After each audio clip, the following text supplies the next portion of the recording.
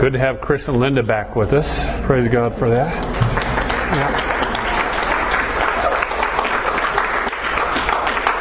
And last week I saw him, but I didn't say anything. Good to have Romy back with us. He's doing well also, so keep him. Thanks a lot, God, for that. We're going to start this morning. I got a little bit too much echo for me, Lon, please. We're going to start this morning looking at 1 Corinthians chapter 12. We'll be looking at for the next several weeks together. There was a time in many of our churches, not only Baptist churches, but pretty much any evangelical church, where if you started on this chapter, you were about to start a fight.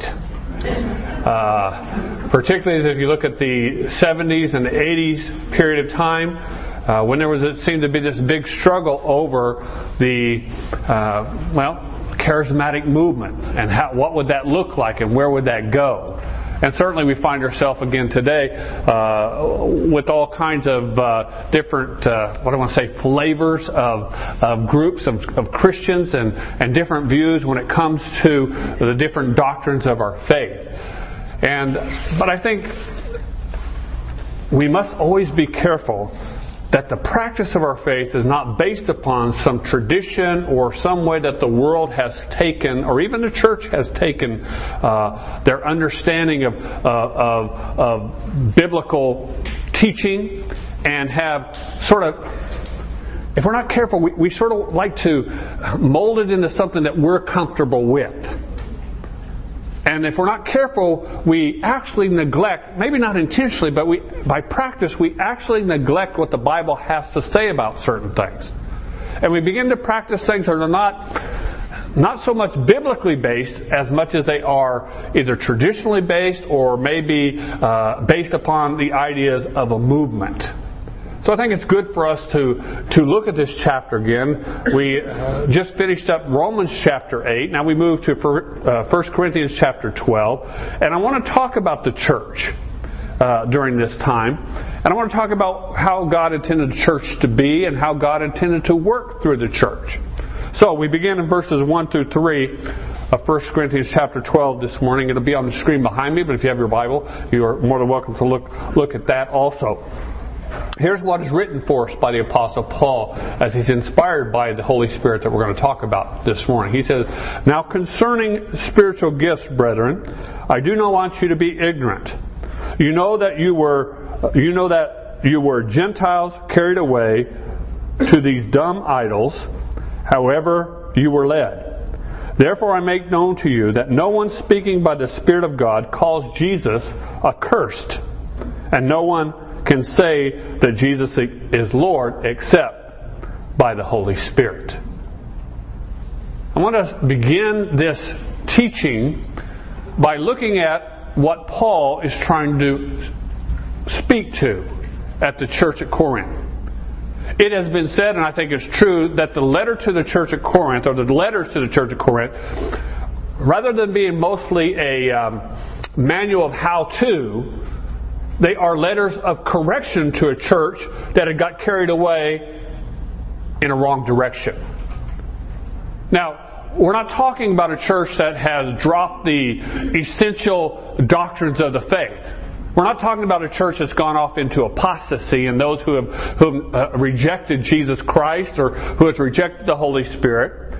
But what we are talking about is a church that in many ways is like our church today. If we're not careful, we allow our churches to become more influenced by the society that we find ourselves in than we become changes for God in the society where He's put us. Does that make sense to you? In other words, if we're not careful, our churches look more like, for us, the Western culture that we find ourselves in. Now, a little bit of that is always going to be there because you can't help that. That's who we are. We are Americans. We are a Western people. So the impact of where we are and what we are will always have some sort of influence upon the church. But we must be very careful that the church does not look like necessarily the culture that it finds itself in. Now, we have a problem with that as Westerners when we go to third world countries. And we sit in their churches and we say, wow, this church is not really proper church because it actually looks like more of the native culture that I'm in. And I'm not comfortable with this because it looks more like the native culture than it looks like anything that I've ever experienced before. By the way, if they came over here and they said in our church, they'd probably say, wow, that looks a lot like America. It doesn't really look like anything that I've experienced before. A little bit of that will always be because of where people find themselves geographically. But we must be very careful that we do not turn our faith into a nationalistic expression of who we are as a people. Because in reality, our biblical faith is beyond the borders of the country that we live in. And it was intended to be worldwide. It was intended to be used of God to touch the world and not just touch just a specific culture. I always find it interesting that when I am privileged to go to either Mexico or Haiti, how God will use those people of different cultures and different backgrounds and maybe different economic settings to touch my heart. And I guess it's just the way we are as Americans. We think we're going to go down there and we're going to bless these people. I mean, they're going to be blessed because we Americans, we the American church, the strong church, the rich church, the whatever church, the right church, are going to go down there and show these people how to be the church. And you know what the Holy Spirit always does? He always kind of just slaps us upside the head, in a spiritual way, of course, and reminds us that His church is not based upon borders or nationalities or ethnic background or finances or anything. His church is an extension of His body. And it was intended to be that all over the world. And whatever culture we find ourselves in, the power in the church is not the culture of the church, but it is the Spirit of God who empowers the body of Christ. Amen? We must remember that. Lest we do what happened so often in the 70s and the 80s. The thought of some sort of spiritual superiority or spiritual hierarchy that would be found in the body of Christ. One of the issues that Paul dealt with the church at Corinth was they're applying even their pagan culture and tying it with their newfound Christian faith.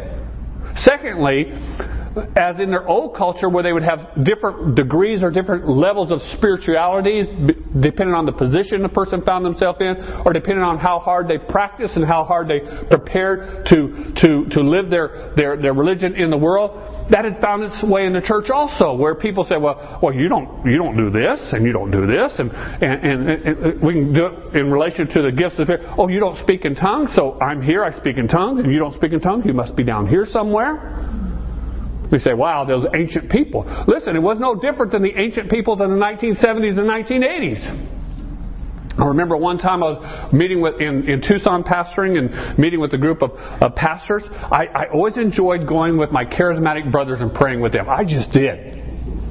I just spent time with them and I loved to pray with them. I prayed with them in Tucson, and after about 3 or 4 prayer times together, one of the guys says, well, Tony, you don't speak in tongues. Well, it depends on who's listened to my messages whether I speak in tongues or not. But no, I don't speak in tongues. Well, do you deny the gift of tongues? I don't deny any gift because I think the Holy Spirit is alive in the body of Christ and He gives us He intends to give. Yes. Okay? So, well, it kind of amazes us because we kind of feel like you're filled with the Holy Spirit. Well, thank you, brother. That's an interesting thing. You actually have the Spirit and you don't speak in tongues? Isn't that funny how we change things? And we make the Bible say things like that it never even really says. Well, in verse 1 of 1 Corinthians chapter 12, the translators of our English Bibles did that very thing. Look at verse 1 with me.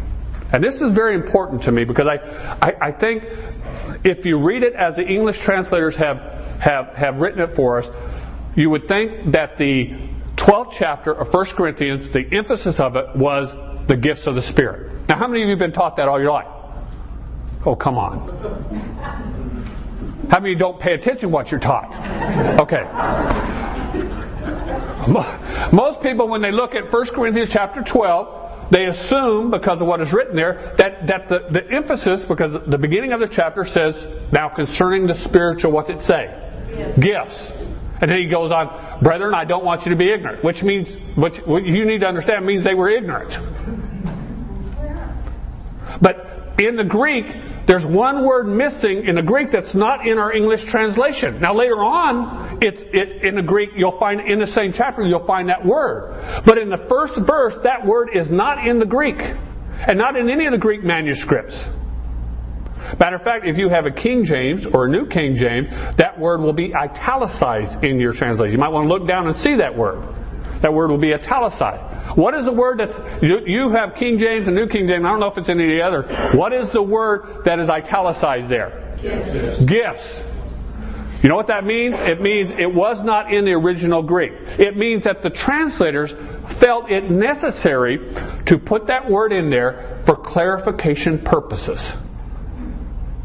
But they were honest enough to italicize it so you would know it was not in the Greek. They're not trying to fool you. They're not trying to lead you astray. They italicize it and let you know it was not in the Greek. So, here's what I want you to see.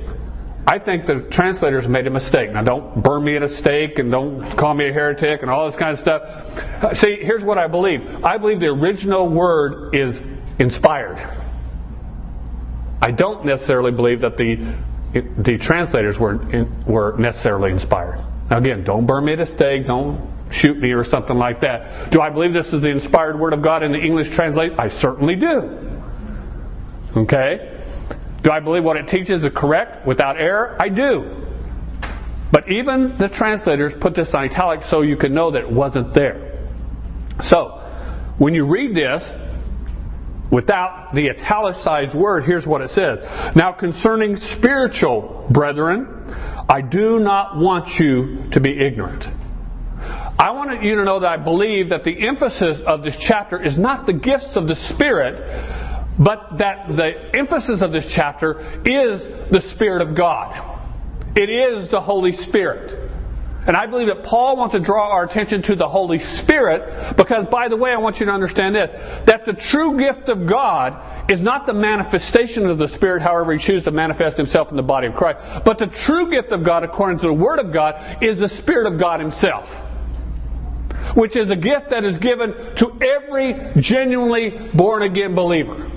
Every born-again believer has the Holy Spirit. When you are born again, when you are genuinely born again, you know what happened? The Holy Spirit comes into you. He dwells within you. You don't get Him piecemeal. You don't get a little bit of the Holy Spirit. The Holy Spirit, God Himself, the Holy Spirit comes and He dwells within you. Paul says that the body of the believer is actually the temple of the living God. The dwelling place of the living God. God, the Holy Spirit, indwells every believer. Which means that there is potential in every believer to move and to act with the power of God and with the power of heaven and to understand the things that the Holy Spirit teaches and the Holy Spirit does. I love the fact that there is no hierarchy in the New Testament church. There is no hierarchy. There is no spiritual hierarchy in the New Testament church. There are not just those special enlightened ones who have the Holy Spirit. Who are set above everybody else and who are the final word and the final authority. I remind you, church, what is the final authority in the body of Christ, particularly at First Baptist Church of Fountain Hills? What is the final authority? Is it the pastor or is it the Word of God? It is the Word of God. The Word of God is our final authority. Now let me ask you this. Who is the primary teacher at First Baptist Church of Fountain Hills? Is it Tony Pierce or is it the Holy Spirit of God? It better be the Holy Spirit of God who takes the Word of God and teaches the people of God what God has for us. And so when you look at that first verse there, I believe the emphasis that Paul intended as he was inspired by the Holy Spirit was not the gifts, but the emphasis was the Spirit of God Himself. The spiritual things that are found within the body of Christ. How important is this? I think it's crucial. I think it's crucial because I think even the Corinthian church had lost focus And they had begun to look at things differently than what God had intended them to look at them. And by the way, through history, the church has done this very same thing.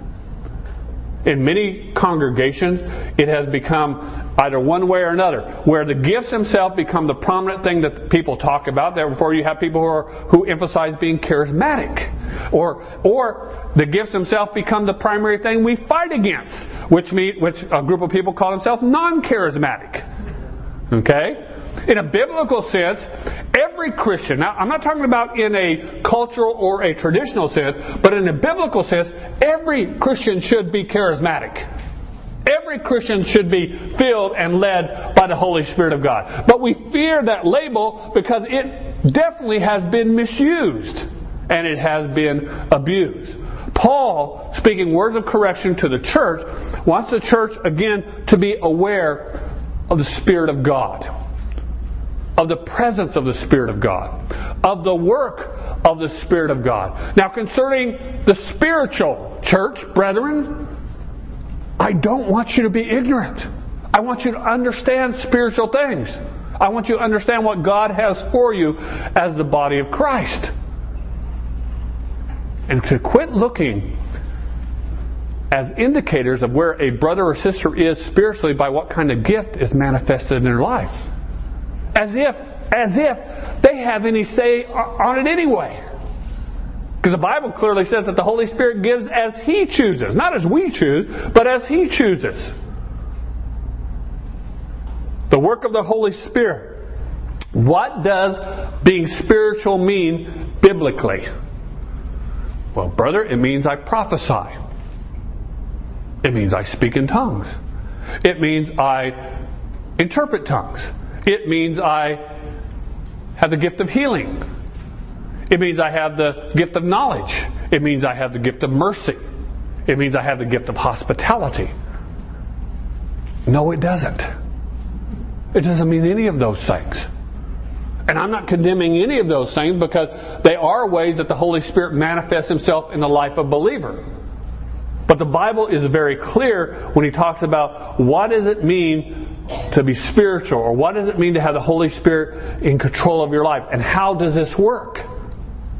What does God have for us?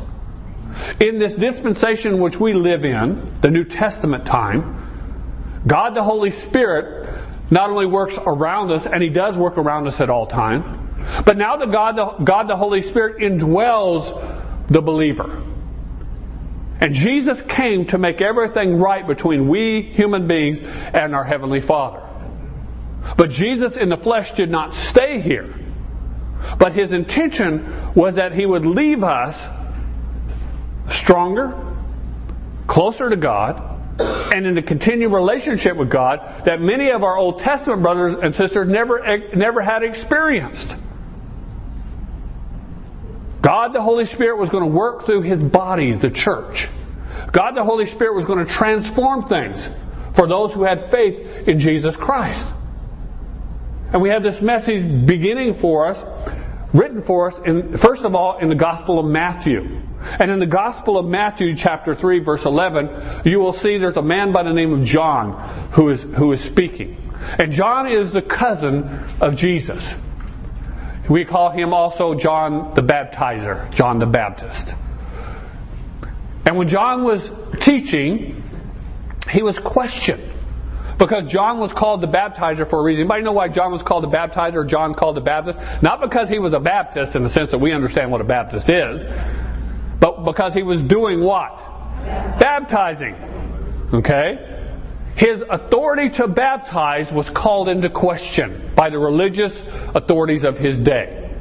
Why do you baptize, John? What's this all about? Why are you building up followers for yourself?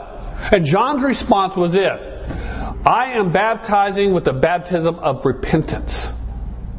In other words, those who have a heart for God, those who have a desire to change their life, who have a desire to turn from their sin and follow God, I am baptizing for that. And they are not ashamed of that decision, and they are following God in that baptismal ritual to say to the world that we have repented of our sin. But John goes on to say in this chapter, he said, but I want you to know this. there is one who's coming after me. This one, I want you to know, I'm not worthy to loosen the straps on his sandals. I'm not even worthy to do that. And when he comes, he's going to baptize also.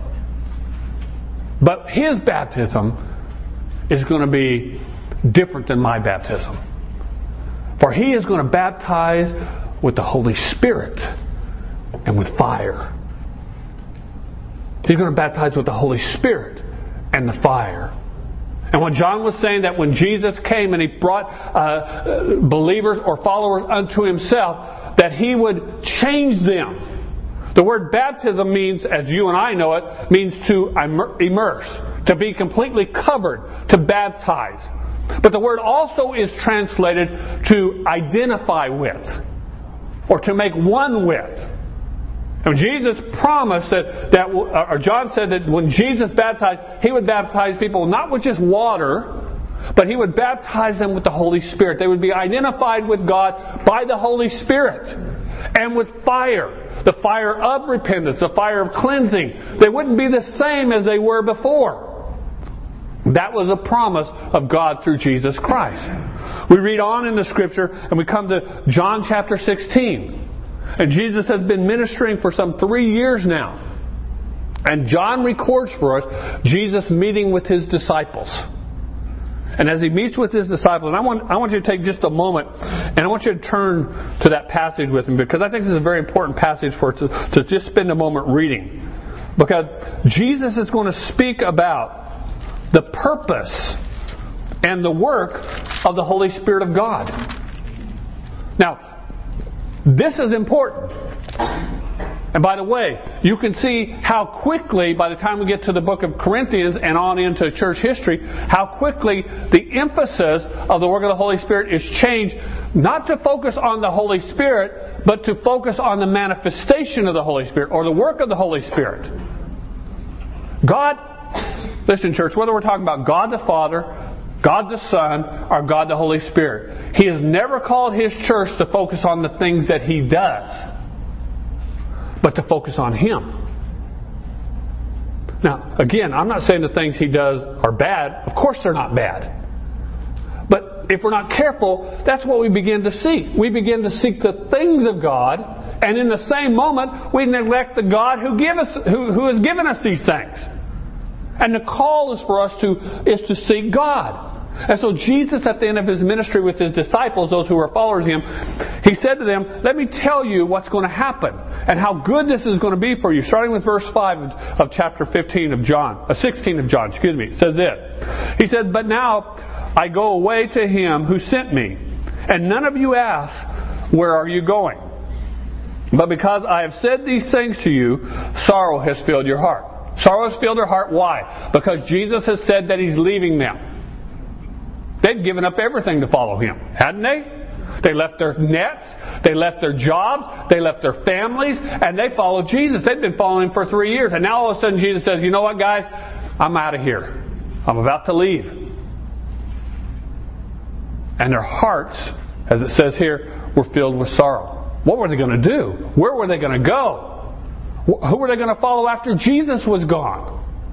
So He goes on to say, nevertheless, verse 7, nevertheless I tell you the truth. It is to your advantage that I go away. Now, I'm convinced that when He said this, they didn't get this. How many times have you and I said as Christians, you know, Jesus, if you just show yourself to me, I'll follow you anywhere. Just prove yourself to me. Do we not understand that He has shown Himself to us? If we're born again, He has shown Himself to us, and He has given us His Spirit that we might be the people of God that He's called us to be. And He said, it is to your advantage that I go away. For if I do not go away, the Helper will not come to you. But if I depart, look at what Jesus said, I will send Him to you. I love this. Jesus said, I'm leaving. I'm going to go to the one who sent me. I'm going to return to my Father. But I'm not going to leave you alone. Matter of fact, I'm actually going to leave you better off. That's the advantage. I'm going to leave you better off than it would be for you if I stayed here in the flesh. Things have got to happen. I have to die. I have to be buried. I have to rise from the dead. I have to ascend to my Father. But when I do that, here's what I promise you I'll do. I will make it better for you. Imagine, better for you than if I were here with you. Because in every sense of the word, church, He was promising through the Holy Spirit of God that He would always be there with them. See, remember, they were real men living real lives in a real way. So, some of you in this church, I get blessed to see more than once a week. Some of you I have to see almost every day. Well, that didn't come out right. Okay? But in almost every case, we have to leave each other. We leave each other for a period of time. And it was the same thing for Jesus and His disciples. We have recorded for us in the Bible sometimes when Jesus just had to get away from His disciples, you know. And He would leave them for a period of time. Always coming back to them, of course. But He would leave them for a period of time. You know what He's saying now? I'm about to do something where it will make it possible that I will never, ever leave you again. You will never be without my presence. You'll never be by yourself. What a wonderful promise Jesus had for His disciples. And what a wonderful promise Jesus has for us. It is to your advantage that I go back to my Father, because when I go back to my Father, I will send the Holy Spirit. Now look at what He says the Holy Spirit will do. By the way, you're not going to find one gift in here. You're not going to find one manifestation here. You're going to find the reality of the presence of the Holy Spirit in the life of a believer. Here's what He said. He said, verse 8, and when He has come, He will convict the world of sin. Whose job is it to convict the world of sin? Yours? Mine? The Holy Spirit. Not only will He do that, and of righteousness, and of judgment, of sin because they do not believe in me, of righteousness because I go to my Father and you see me no more, of judgment because the ruler of this world is judged. Verse 12, I still have many things to say to you, but you cannot hear them now. However, now, before I deal with the however, I want to remind you what Paul said. The things of God, or the things of the Spirit, are spiritually discerned. Everybody got that? You can't understand. You can't understand spiritual things from a carnal position. You can't receive spiritual things with a carnal mind. The world does not understand what you believe. The world does not. They cannot understand what you and I know. And sometimes we become very impatient with the world because they don't understand what we're saying and they don't understand what we mean. It blows my mind. Here, I'll tell you what. It blows my mind that anybody would reject Jesus Christ as their Lord and Savior. When you think about who He is and what He's done, why would you reject Him? And when you think about the promise we have in Him, why yet people do? And Jesus says this here. He says, however, when He, the Spirit of truth, has come, look at what He will do. He will guide you into all truth. First thing He does, what will He do? He will guide us into all truth. Secondly, He will not speak of His own authority, but whatever He hears, He will speak. And He will tell you things to come. Verse 14, look at the next thing He does. He will glorify me. What's the word glorify mean? Make known. Jesus said when the Holy Spirit comes, He will make me known. Okay? He will glorify me, for He will take what is mine and declare it to you.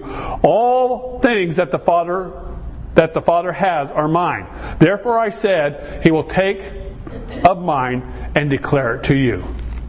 How do you know God? By the work of the Holy Spirit. How do you even know you need God? By the work of the Holy Spirit. How are you convinced that Jesus Christ is God's answer for your sin and for my sin? By the work of the Holy Spirit. How do you know that you have Jesus Christ as your personal Lord and Savior? By the work of the Holy Spirit.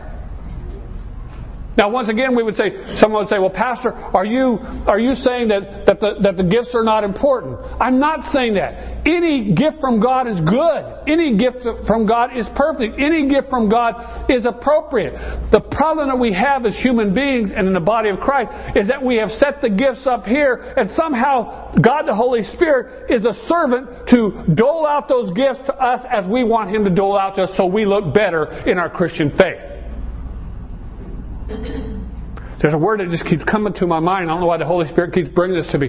Is that many of us in the body of Christ are more involved in what I would call Christian narcissism than we are in a submitted relationship with God under the control of His Holy Spirit. Holy Spirit, give me what I need so I look good. Empower me so I can do what you want me to do. The Holy Spirit is not a dispenser of God's power. He's not up there just saying, you know what, today I'm going to give Doug, I'm going to give you some today. I'm going to zap you with some power. Isn't it incredible what we do with the precious gift of the Holy Spirit so many times? We turn it into some cheap expression of who He is. And again, we want to say, Holy Spirit, I don't really need you. What I need is what you can do for me. When we don't understand, what the Bible teaches is that you will receive power when the Holy Spirit has come upon you. It doesn't say you will receive power when the Holy Spirit zaps you with power.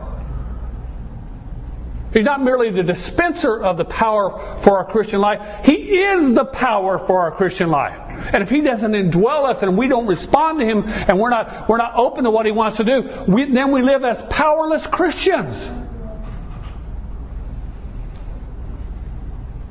We want to say, well, I wish it was like it used to be. And I say it too. I wish it was like it used to be. I wish that we would see the power of God in our lives. But it's time to get real, because the only reason I'm not seeing the power of God in my life is because I am neglecting who He is. Or I'm changing who He is, or I'm turning into someone who meets what I want, and as long as He meets what I want, then I will feign surrender to Him. I prayed, oh Lord, show Yourself to me. Pour Your power out to me. And when You do, then Lord, I will know. And when You do, then Lord, I will do what You tell me to do. Why do we do that? Why do we say, and when You do, oh Lord? It sounds okay. And somebody will say, well, what's the big deal? Because God is not a God that just exists to do for you. God was not created for you or for me. We've flipped this thing all around. He wasn't created for us. We were created for Him. Does it make any difference? Of course it makes a difference. It makes all the difference in the world. And I don't think the Holy Spirit exists just to manifest Himself through us so He can prove that He's the Holy Spirit. He doesn't have to prove anything. Christ redeemed us to glorify Himself through us and in us. Not so that we can turn Him and God the Father and God the Holy Spirit into our spiritual sugar daddy who's doling out whatever we think we need for the moment. He wants to be real in us. Do you get that? That's why Jesus said, the Bible says Jesus will baptize you with the Holy Spirit with fire. That's why Jesus said, it is to your advantage that the Holy Spirit comes. If all the Holy Spirit was ever going to do was zap people with things, He could have stayed up in heaven and zapped us from there. Right? The issue is not what you're zapped with. The issue is who indwells you. That which makes us distinctly different from any other religious group on the face of the earth is that we have the living God who indwells us. We don't go somewhere to worship God. We exist to worship God. And we are privileged to gather together corporately like this to express that as the body of Christ. But we don't have to come here to meet God. He's in the life of every believer. That was Christ's intention. Not to turn the Holy Spirit into someone who gives me what I want, when I want it, and how I want it, and how much I want of it. We move on to John chapter 20. Jesus has died on the cross. Jesus has risen from the dead. And now Jesus reappears to His disciples. They're gathered together. Remember, they're still afraid. They're still wondering what's going to happen to us. We followed Jesus and we told people that He's the way. Now He's gone. In John chapter 20, Jesus reappears to His disciples. And in John chapter 20, verse 22, you know what He does? It says, He breathes upon them and He says, receive the Holy Spirit. Jesus is fulfilling exactly what John said that He would do initially in the life of His disciples. Jesus is fulfilling His promise where He says, if I go, then I will send the Holy Spirit to you. And now these disciples, quite literally, and for lack of a better term that I might have, are being baptized by the Holy Spirit. They're being infilled by the Holy Spirit. They're being empowered by the presence of the Holy Spirit. They're being equipped to be the men that God is going to use to establish His church in this world by the Holy Spirit. In a very real sense, the Holy Spirit has become life to these men. We move on. In Acts chapter 19, after these men who are empowered and have the Holy Spirit living inside them are going around and they're sharing the gospel of Jesus Christ. And they come to a group of believers who are followers of the Lord and followers of John, but they haven't received the Holy Spirit. And in Acts chapter 19, it says that the apostles laid hands on them and they received the Holy Spirit. I always find this interesting. Every time this happened in Acts, and I hear some people teach, the first thing he said, and they spoke in tongues, as if speaking in tongues was the emphasis, rather than receiving the Holy Spirit being the emphasis. They received the Holy Spirit. Again, in fulfillment of what John said way back when as to how Jesus Christ would establish His church. Then we move over to Ephesians chapter 1. In Ephesians chapter 1, verses 13 and 14, we're told of the believers that the Holy Spirit is the seal and the guarantee of our salvation. You'll find that in verses 13 and 14 as you're looking. Why all this that I've been giving you? What am I trying to help you to understand? What do I need to understand as a follower of Jesus Christ? That the emphasis and the intention of God for His church was to be a Holy Spirit-filled people. That the, quote, baptism of the Holy Spirit is not merely for the charismatic group, and we evangelicals run away from it like our hair's on fire. I'm not going to do that Holy Spirit baptism stuff. I might even jump a pew or something like that. But I want you to know that unless you're baptized by the Holy Spirit, you are not sealed of God. Unless you are baptized by the Holy Spirit, you're not a child of God. Because at the moment that the Holy Spirit brings you to conviction and brings you to realization and brings you to faith where you respond to Jesus Christ, at that moment He indwells you. At that moment He moves to live inside of you. At that moment He becomes life itself for you. But unfortunately for many of us Christians, at that moment, that's the first moment we walk away from Him. Whew. I'm saved. My sins are forgiven. I'm a Christian. I'm a member of the church. Now I'm going to go try to be the best person I can be from here on. And your first or second, if it's not the first step, on your second step, you fall flat on your face. You fail. Because we neglect to tell people that the one who brought you and the one who saved you and the one who indwells you is the one that you and I need to surrender to and submit to every day, because the Christian life is impossible for any human being to live in themselves. Only God the Holy Spirit can empower you, and His life in you, the empowerment of God in you, enables you and I to live the Christian life that God has called us to. Paul was concerned that the church at Corinth understood and not be ignorant about the work of the Holy Spirit. I'm concerned that our church understands the work of God the Holy Spirit. That which Jesus taught us about what He would do. That which the apostle taught us what He would do. And that, even more than that, not just what He would do, but who He was to be in the life of the believer. On Wednesday night, we're in the book of Galatians. And what we've discovered is this. He says, you know what? If you are filled with the Spirit, you will not fulfill the lust of the flesh.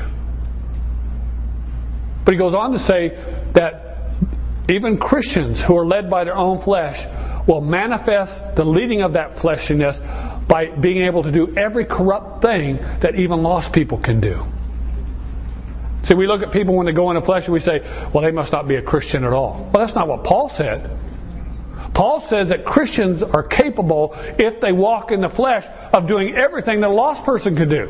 I'm not saying it's right, I'm not saying it's proper, but Paul said that's possible. Not only possible, it was happening in his day, and it happens in our day. How many of you, let me ask you this. I'm not asking for testimony, just, an acknowledgement here. How many of you, besides me, have done something completely ungodly since you've been born again? How'd you do that?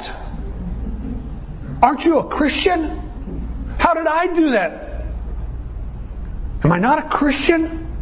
Have you ever questioned yourself about that? Maybe either in the midst of doing something or after you've done something, you say, Lord, am I really your child? How could I have done something like that? How could I have said something like that? How could I treat someone like that? How do Christians do that? And there are some groups that say because we as Christians do that, at that moment we lose our salvation, we must be saved again. But then you really need to read what Paul, or what the writer of Hebrews said. I almost said Paul, I almost got in trouble. Okay? What the writer of Hebrews said was, you can't crucify Jesus again. If it were possible to lose salvation, you could not ever be renewed under that salvation again. So we're not talking about loss of salvation. We're not talking about being kicked out of the family of God. We're talking about the children of God who, rather than walk in their birthright, being filled and being led by the Holy Spirit, have chosen to walk in their own flesh. And because we've chosen to walk in our own flesh, we are capable of doing every ungodly thing under the sun. Which is the reason why God has called us never ever to walk in the flesh, but to always walk in the Spirit of God. For far too many of we Christians, the Holy Spirit just exists in this temple. He doesn't rule this temple.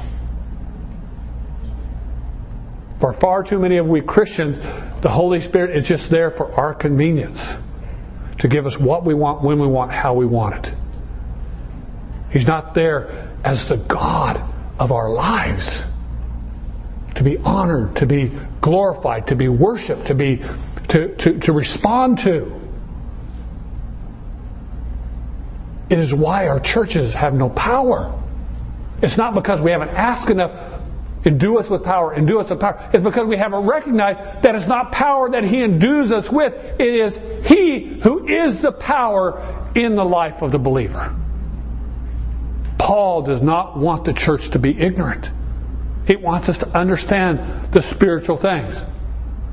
Because ignorance leads us back, according to verse 2 here, to the place we were before. We're back in 1 Corinthians chapter 12. Look what he said. He says, you know that you were Gentiles. Now, that word Gentiles there basically is not so much an ethnic term, but more of a spiritual description. You were Gentiles. In other words, you were estranged from God. And then he goes on to say, carried away by those dumb idols, however you were led. Now the word dumb there is probably not the most common way that we would use the word dumb today. When I first read it, I think, dumb? I know a lot of dumb people. I've done dumb things. But actually, he's not talking about dumb in the intellectual sense. What he's saying is, you were following gods who had no ability to answer you. You were following gods who had no ability to respond to you. Man, we're kind of fickle creatures. We're kind of crazy. In the book of Isaiah, Isaiah talks about how far the people of God had gotten away from Him. And I think this is just an interesting picture that he draws here. He says you have some guy go out into the woods. And this guy, you have him cut a tree down. It's a tree sitting out there in the woods. And you have him cut a tree down. Okay, so you take the tree and you divide that tree up after you get it home and stuff. And with the first portion of the tree, you cook your meal. And with the second portion of the tree, you warm your home. You keep yourself warm by the fire. But with the third portion of a tree, you have someone engrave an image on it and you bow down and worship it. A dumb idol. An idol without the ability to respond. And yet, he says the people of God worship this thing. Later on, Paul talks about the idols that the people were worshiping, and he says they're not gods at all. They are one or two things. They are just gods that you've created with your own vain imaginations that don't exist at all. They're meaningless. Or actually, he says in another passage that some of them are demons. You say, is that true? Well, we do believe in the spiritual realm. And we do believe, when you look at the world today, I believe there are two factions there. There are those who make up everything spiritual.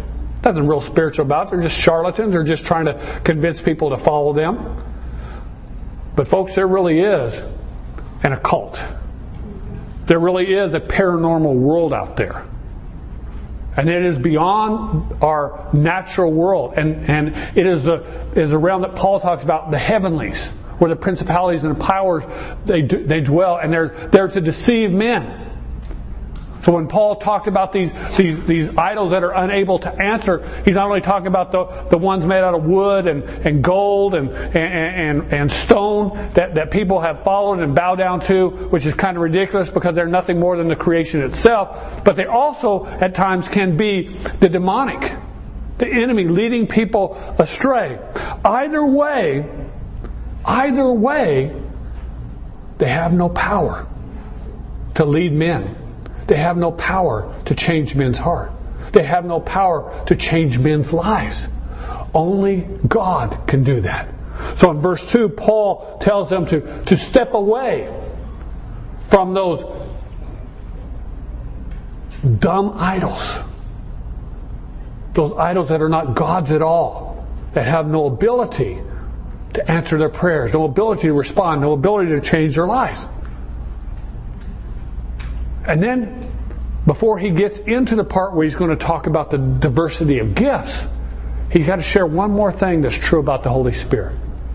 One more thing that's true. And I want you to look at verse 3 and you'll see the one more thing that he says is true. He says this, "Therefore, I make known to you that no one speaking by the Spirit of God calls Jesus accursed, and no one can say that Jesus is Lord except by the Holy Spirit."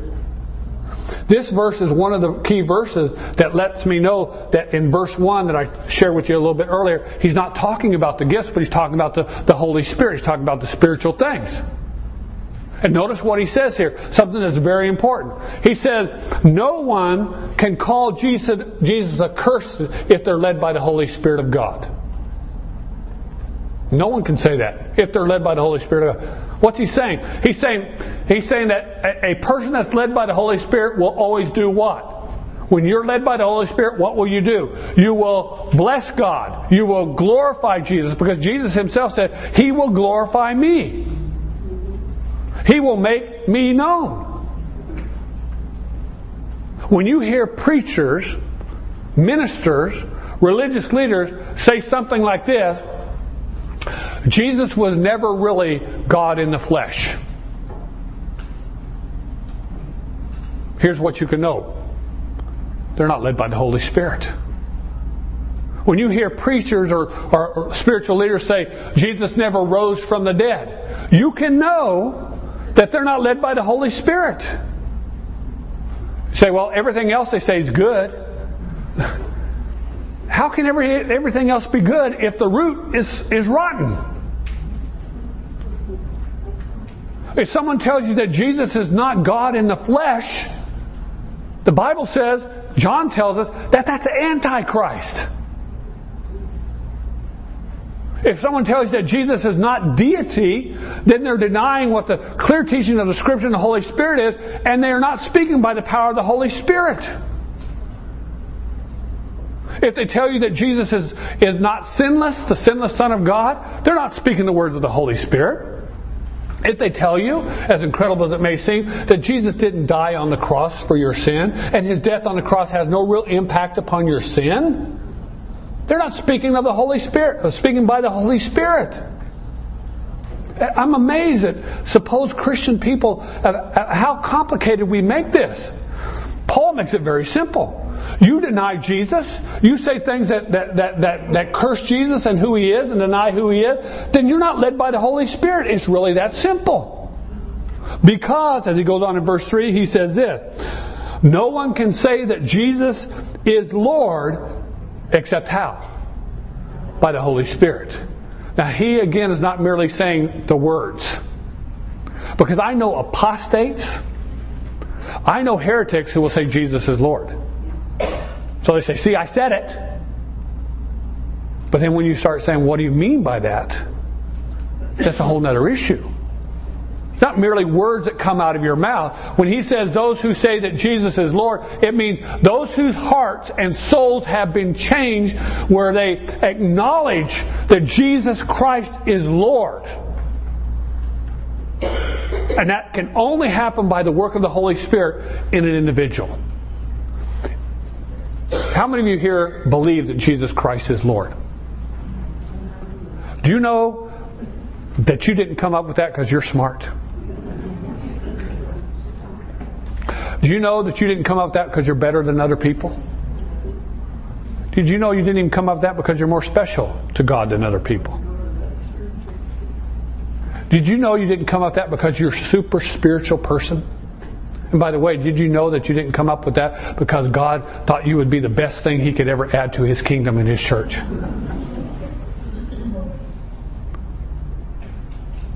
By the grace and the mercy of God, the Holy Spirit moved in your life and in my life. And He dealt with our spirit. That's what He does.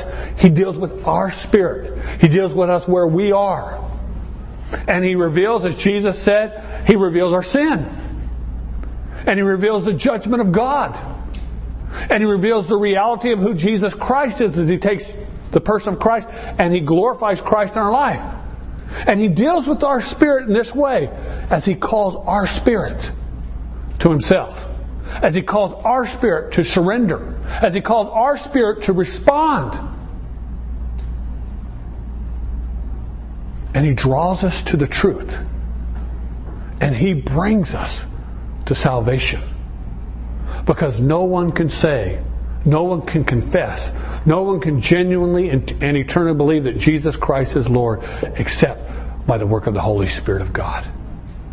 That's what He does.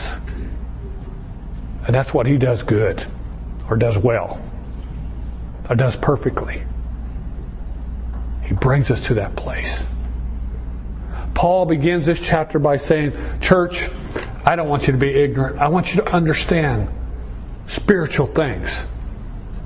The New Testament is written for us as the body of Christ that we may know what the Bible means by spiritual things, and that we may know who the Holy Spirit is and how the Holy Spirit works and what He intends to do in the life of His believers.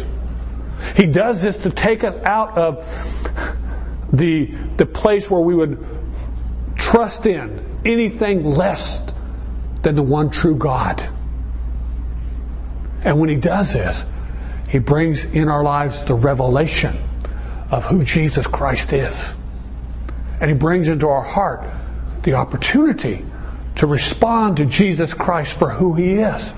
To put our faith and our trust in Him. And He reveals in us as only He can that we have the opportunity to respond. To submit. To surrender. To put our faith and trust in Him. And because of His great work in us, we are able to not only say with our mouth, but actually believe with our hearts that Jesus Christ is the Son of God. That Jesus Christ is the Savior who died for our sins. That literally Jesus Christ died for my sins. And even today, He knows what I'm like. Even today, He knows all my shortcomings. And yet He still loves me. And He's not going to cast me aside, but He promises that He will always remain with me. I'm going to ask you this. Has there been a time in your life where you have responded to the Holy Spirit's message of truth concerning Jesus, concerning yourself?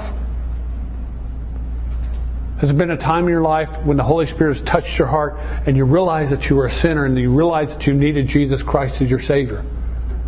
And you responded to the work of the Holy Spirit and you put your faith and your trust in Jesus. If you earnestly and genuinely did that, that's a one-time thing. It's an eternal promise of God that your sins are forgiven and that you belong to Him. But if you haven't done that, if you don't know of a time in your life, I'm not talking about joining the church, being baptized, or whatever other religious rituals churches offer, you would know if there's been a time in your life that you have responded personally to the call of the Holy Spirit and put your faith and trust in Him. If you haven't, and if the Holy Spirit is speaking to you today, and if you would like to respond to Him, we're going to give you that opportunity this morning. You're not responding to us. You're not responding to the church. But as a church, we want to stand beside you as you respond to what the Holy Spirit is saying. Maybe you're here today and you are a believer. You say, you know what? I know that's true. I know I've responded. Can I ask you, church, don't you think it's time that even we as a church stop seeking the things of God and start earnestly seeking God? Don't you think it's time for us to say, Lord, thank you for all you've done, and I don't diminish any of the things that you've done. But Lord, I know you created me not for the things you've done, but you created me for yourself. And Lord, today and every day from this point forward, Lord God, I just want to seek you. I just want to know you. And then however else you want to work in my life, that's your business. But I want to seek you. Finally, maybe God's brought you here and He wants you to be a part of this church. If He's leading you, you come, we'll receive you with open arms. Pray with me. Father, I thank you for this day. I thank you for the opportunity of this hour. And Lord, I pray that you would show us your truth, that we would be open and responsive to the Holy Spirit, to your Holy Spirit. And Father, I pray that there's someone who does not know you and your Spirit is working in their heart right now, this very hour, these very moments. Father, that today would be the day that you would bring them to salvation. They would respond as your Holy Spirit reveals your truth in their life. And then, Lord, for your church family here, Father, help us to begin even today to change the emphasis for seeking just the things of God and just the blessings of God and even just the answers from God. All those things are wonderful, but Lord, put it in our heart that what we desire is you. And all we desire is you.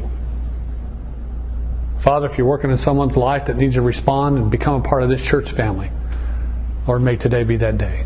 Holy Spirit, do what you do best, I pray.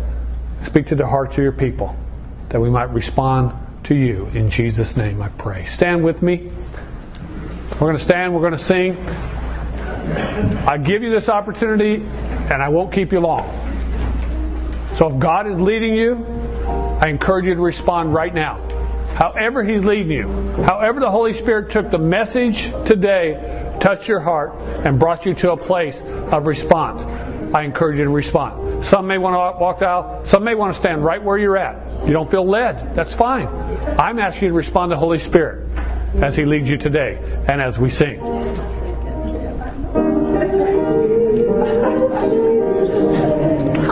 Hi. I said, I know I can. Okay. Let me ask you what I ask everybody, okay? I know you know Jesus Christ, your Savior. Yes. And you have followed Him in believer's baptism. Yes. Okay. Finally, you feel like you prayed and you feel like this is where God wants you to be? I beg your pardon? You prayed and you feel like this is a church God wants you to be a part of? Yes. Okay. We're glad to have you. I'm going to pray with you, and then we're going to get some information, okay? Yes, sir. Let's pray.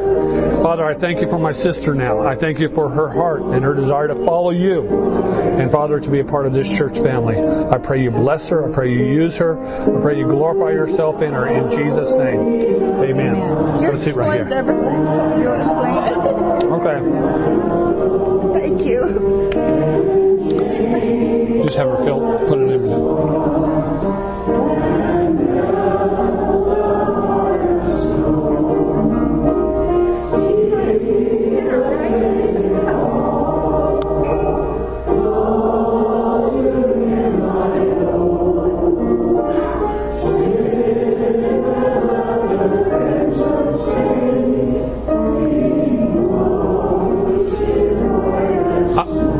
I'm going to ask you to bow your heads, and Linda, keep on playing if you will. There's still opportunity to respond. And again, whether you do it right there where you're at, just you and God alone, or maybe you need to make a public response. That's either way is fine. What's most important is that before we leave this building here today, each of us respond to the Holy Spirit. Each of us submit ourselves to the presence of God who dwells within us. We are not in control. We are not in charge. It's time for us to recognize that.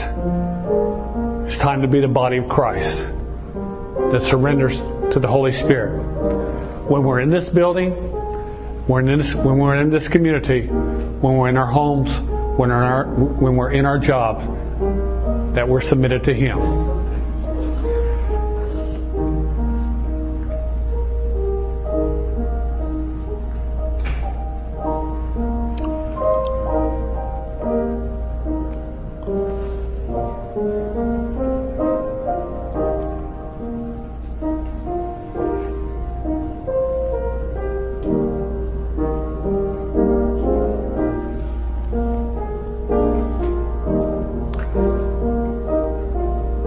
Just a couple more minutes. Anybody else this morning?